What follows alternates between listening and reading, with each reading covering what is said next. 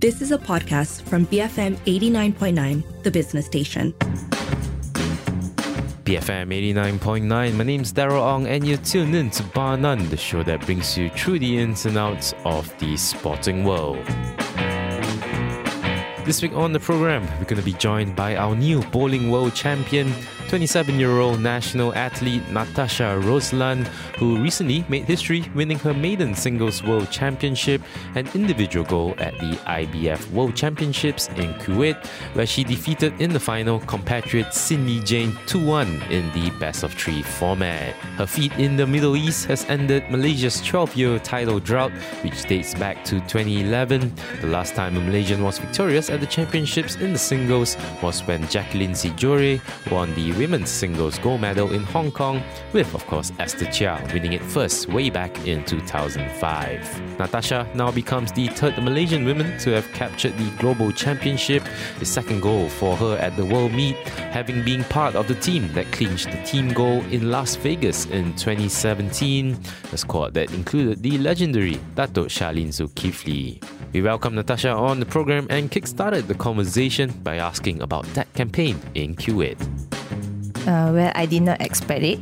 I did not expect the result because as it is very highly competitive competition, so there were so many top bowlers, top players and professionals from other countries as well.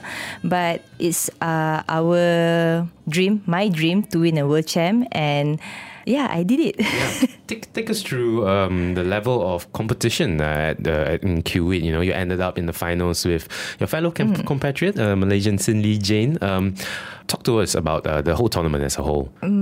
During the semi, I had more pressure compared final during final, because when you fight against your teammate, it is less pressure because confirm already 1 and 2, right? I'm Malaysian. So and then during the semi, I had a thumb injury, so it was hard for me to go.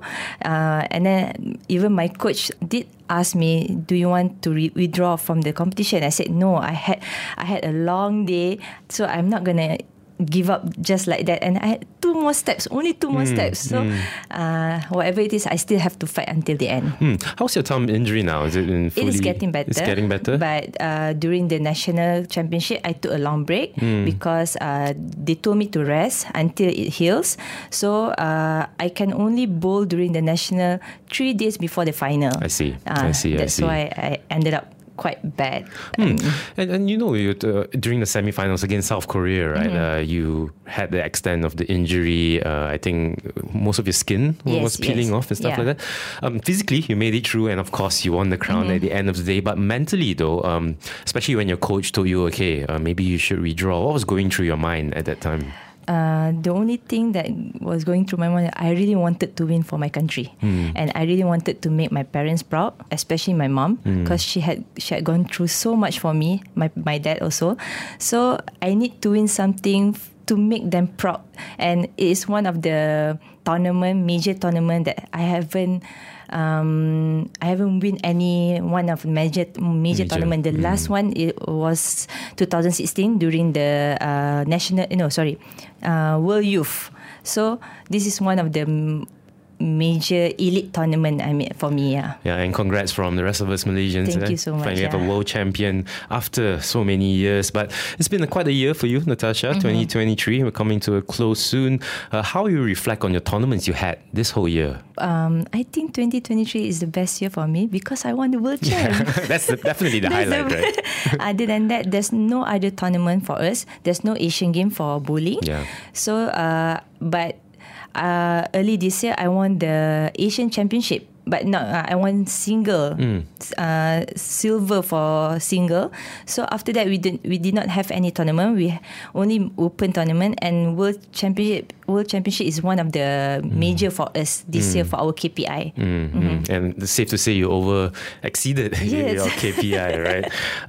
Let's talk a bit about the national championships that happened. You finished 15 out of 18, failing to bring that form from Kuwait. The title went to the person you faced in the finals in Kuwait, Cindy Jane. Tell us a little bit about the competition here in Malaysia, especially at the women's level. the four of us, the elite team, we went for the professional women's bowling. So it's something like we fight almost every day. Yeah. We see each other every day. So we do have backup. We call it backup, but now we call it as a one podium team. And I see that there's a few of them coming up. And after Datuk Charlene and Saidatuk Afifah retired, there's upcoming bowlers who can join us soon, hopefully, and they still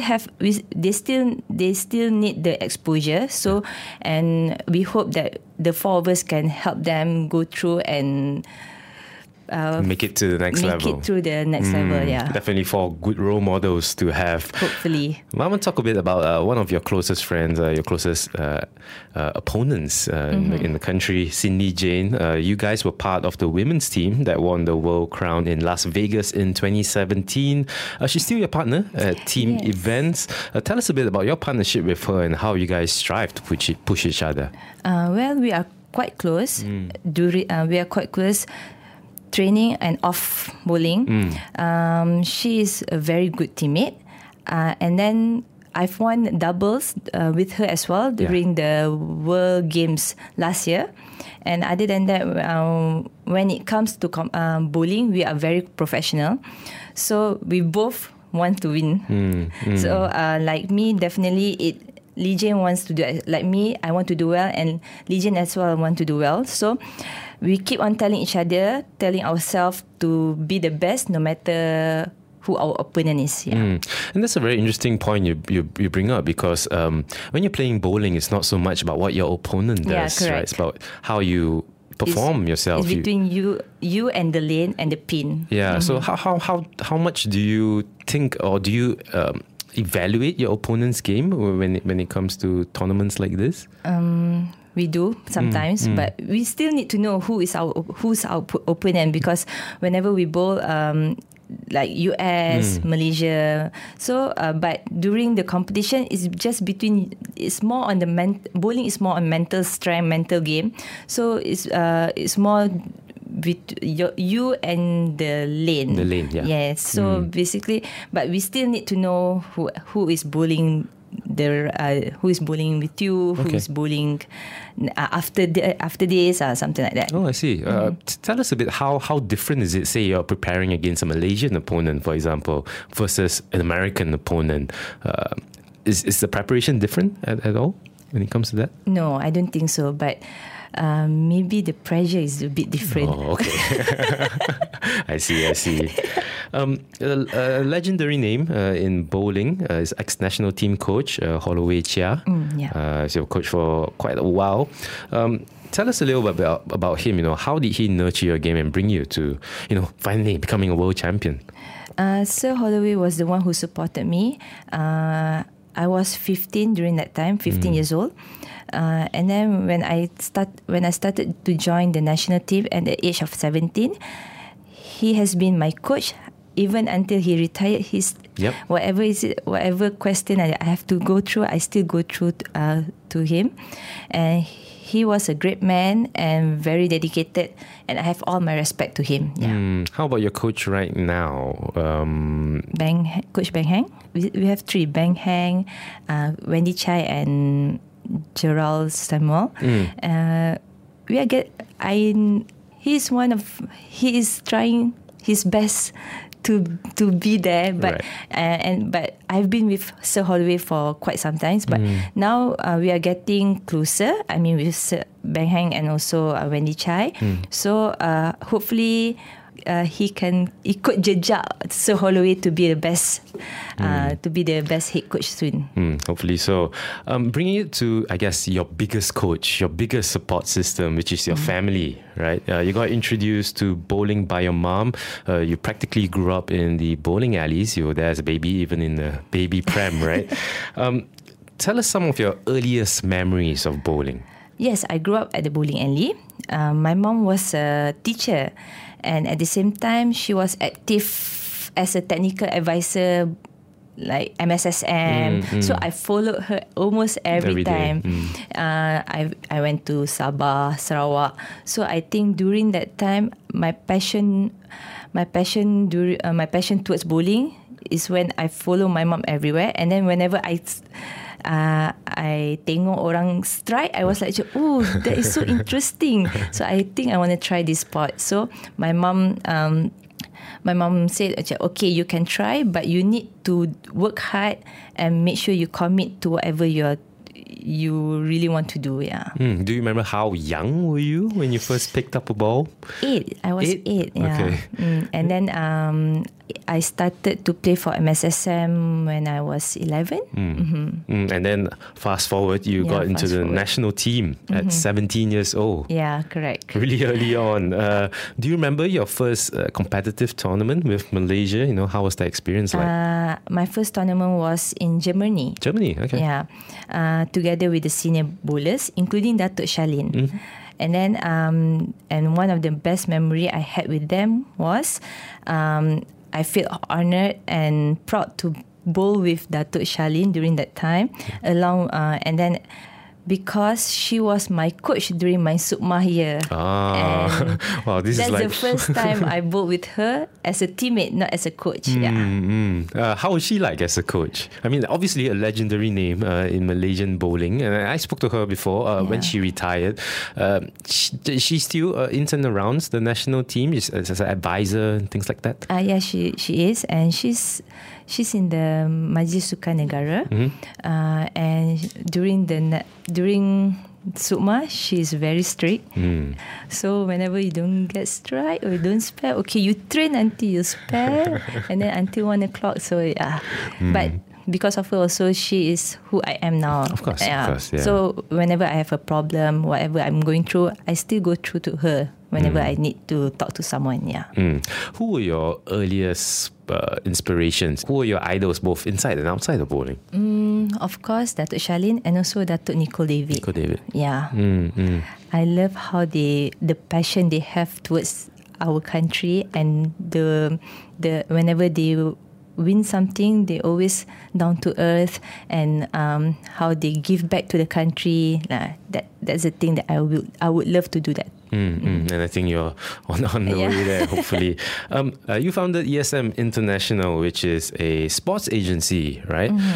Tell us a little bit about this and the different kind of projects that the company runs. Okay, ESM International, founded in 2015, specialized in sport management, offering diverse array of service including sport consultancy, sport investment and sport event planning, sport agency representation, and sport marketing and sponsorship. ESM also serve as a representation for my friends in the sports world, including me and also Siti Safia. They are also involved in various projects such as ESM Tennis Academy and also Pickleball, I think soon. They are launching soon this December 2023. They approached me through Instagram. And then I was talking to Siti Safia, and then we said like, no harm trying, because we talked to our manager, from bowling manager, and then he said, it's okay, just try. I mean, you don't have any other option, so it's only a 2 years contract. So what is that? Belum try, belum tahu. No, open your horizon. Widen your horizon. Widen your horizon. So widen your horizon. So at least there's more opportunity coming in. Yeah. And let instead of doing everything yourself, let the company. So you don't have to stress about other things. So let someone do it for you. Focus. You can just focus on your game, right? Paint us a picture. Do you have any plans after bowling in that sense, after your career? Definitely you can go play bowling until you're 50 plus, right? But bowling is one of the sport that you still can bowl even though you're 40, 50, because there's a few there's professional bowlers in US who are around 40, 50, but they are still good, and they represent their countries. So, however, I need to have a clear a plan of what I want to do. But first, I have to finish my degree. I'm still studying, and other than that, we'll see what are the opportunities coming. Yeah, I think it's quite funny, that question, because I asked the world champion, the recent world champion, what are you going to do after bowling, right? But it's always good to have that plan, right? But for now, still bowling. That's great. That's great. Bowling, of course, in Malaysia, a huge sport. People play it recreationally. You guys train at Sunway Mega Lanes, which is basically your second home. Let's just say that. What do you think is the next step for the Malaysian scene to, keep producing the talent of bowling superstars, you think? There are sports which I think are a bit difficult for us, Malaysian, to win in an international arena. Okay. However, bowling is one of the sport that can help the country. Perhaps I think the government, KBS, should focus more on sports like bowling, as we already got a world-class bowler. So we should have more local tournaments, school tournaments maybe, and so that we can develop more athletes, more upcoming bowlers. Yeah. Speaking of bowling at the international stage, recently squash was announced to be part of the 2028 LA Olympics. Obviously, we're hoping for bowling to join the party. What's your initial reactions to this news, and what needs to be done for bowling to get to the Olympics? I'm happy for squash to be in the Olympic, and I hope bowling will follow them one day. But I think what needs to be done is the association all over the world. We need to support each other by reflecting government to promote bowling in Olympic. Do you feel that more attention, in terms of both spectators and also people like us, the media, could do you think there's a lack of attention on bowling in Malaysia? Yeah, it is a bit because we still need more media coverage, and then we still need more people to know how bowling works. Because whenever we say about bowling, they say, oh, it's just a game, you just throw, nothing to... But it's more on... Bowling is more... It's not only throwing the ball, it's more on mental game, it's more on like physical. So I hope one day the media can cover all whatever our bowling journey, so that the outsiders would love to learn more about bowling and watch bowling, so that we have a lot more spectacle. I guess the stigma about bowling being a casual game, a casual sport is, you've been around the world, seeing different bowling scenes and stuff like that. I think in Malaysia, most of the bowling alleys seem to be in shopping malls and stuff like that, right? Do you foresee that as one of the issues or problems? No, I don't think so, because if you don't after you bowl, you can go shopping. If you stress about bowling, then you can go shopping. Well, maybe that's why people think it's an entertainment game. More entertainment than sport, right? So tell us a bit about your experiences, around in Europe, in the US. How are their infrastructure of bowling like? Are they in malls as well, or do they have... Depends. There's a few in malls and a few like just bowling alley, but we do not have that in Malaysia. That's why. Do you think the scene could be helped if you have that kind of thing?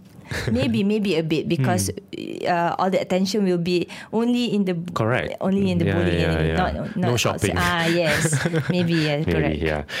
What advice, people who are inspired by your recent win, aspiring bowlers who are hoping to reach a level, what kind of advice would you give them as a start? Okay, my advice is just a simple advice. If you have the passion and you love the sport, you go all out to be a world-class bowler. You need to be determination. You need to have a determination, commitment, and as well as hardworking. Last question, Natasha. What are the rest of your plans for this year and beyond 2024? For this year, I'm going Korea next month for the Storm Cup, and apart from that, we are planning to go for the Professional Women's Bowling Association next year, PWBA. So I would love to go there because it is a good exposure to play along the professional bowlers in US. All right, Natasha, thank you so much for your time. Thank you so much.